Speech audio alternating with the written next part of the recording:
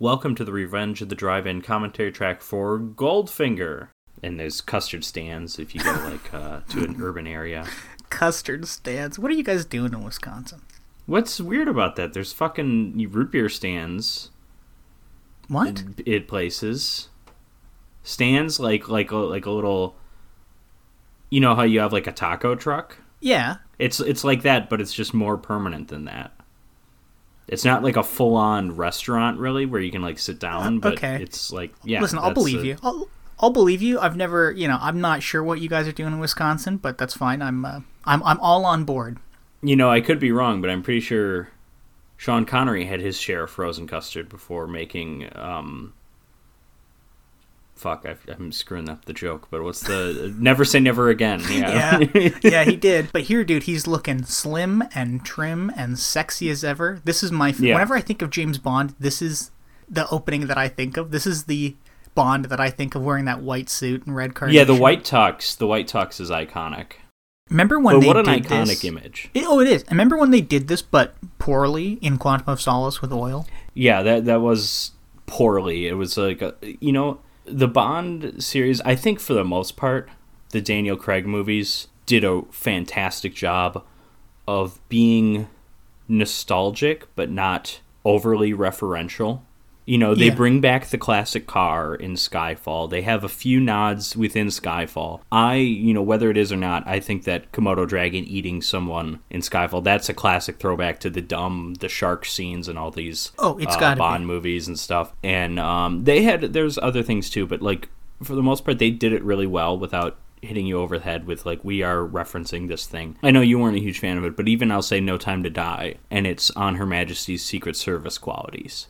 I thought that was well done, but the Quantum of Solace, that's a swing and a miss right there. The oil drowning or whatever, the oil suffocation. Well, you know what I think the problem is. Like, I think the problem with the James Bond series is that you're selling tickets to a movie that people have seen before, essentially, right? Like, you're selling tickets to a spy thriller action movie where the good guy wins at the end of the day. So with the newer Daniel Craig movies, I thought like Casino Royale was fantastic. I thought it was a fantastic movie. Mm-hmm. But with all the other ones, they kind of Casino started Royale leaning is in. Truly a reimagination of the character, reimagining. Yeah, exactly. The other ones, I think, maybe after Quantum of Solace, because Quantum of Solace is weird. It's like a revenge movie. It's like a direct sequel to Casino Royale, which is very unusual for the series. I think maybe after that, they eased off a little bit on the reimagining of the character, and he slowly became more like the James Bonds we've seen. I think, the movies are good, Daniel Craig is good, so that didn't bother me too much, but I think if I was not a huge James Bond fan and the newer movies kind of frustrated me and I loved Casino Royale, I think I'd probably be disappointed by the direction some of those sequels went. Yeah, or even like even just the small things, like bringing in a male M and giving him that, like, mahogany leather padded door. Yeah. Like, I remember that, because I remember those from the James Bond movies when I was a kid, even when I wasn't sure which movies I was watching, when I didn't know much about them. I'm like, oh, there's always that door. And then in, I think it's the end of Skyfall, maybe it's not until Spectre, but he's M's got that door, and it's like, okay, He pulls over, he's like, oh yes, Auric, this giant factory in the middle of nowhere with the bad guy's name on it. I think this is it. Also, it's his first name, but I guess Goldfinger Enterprises just sounds weird, because that Goldfinger isn't a real last name, obviously. That would just sound weird as a person's name. Is it AU is the chemical symbol for gold? Yes. I remember when I was a writers. kid, the university that I would eventually get my master's at, Marquette, had this. So you know about the American sports controversy over like Native American names and stuff, right? Yeah. Marquette, way back when, and I don't know how long ago this was, they were the Marquette Warriors.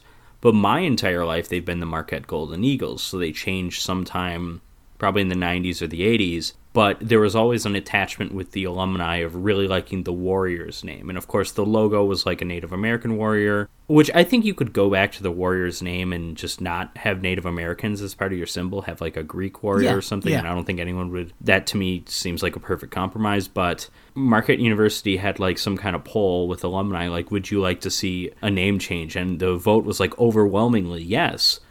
But they didn't specify what would you like the name changed to. So Marquette just thought the problem was with the nickname Golden Eagles. So they changed the name briefly to the Marquette Gold. What? They never performed, they never played a game, I don't think, under that name.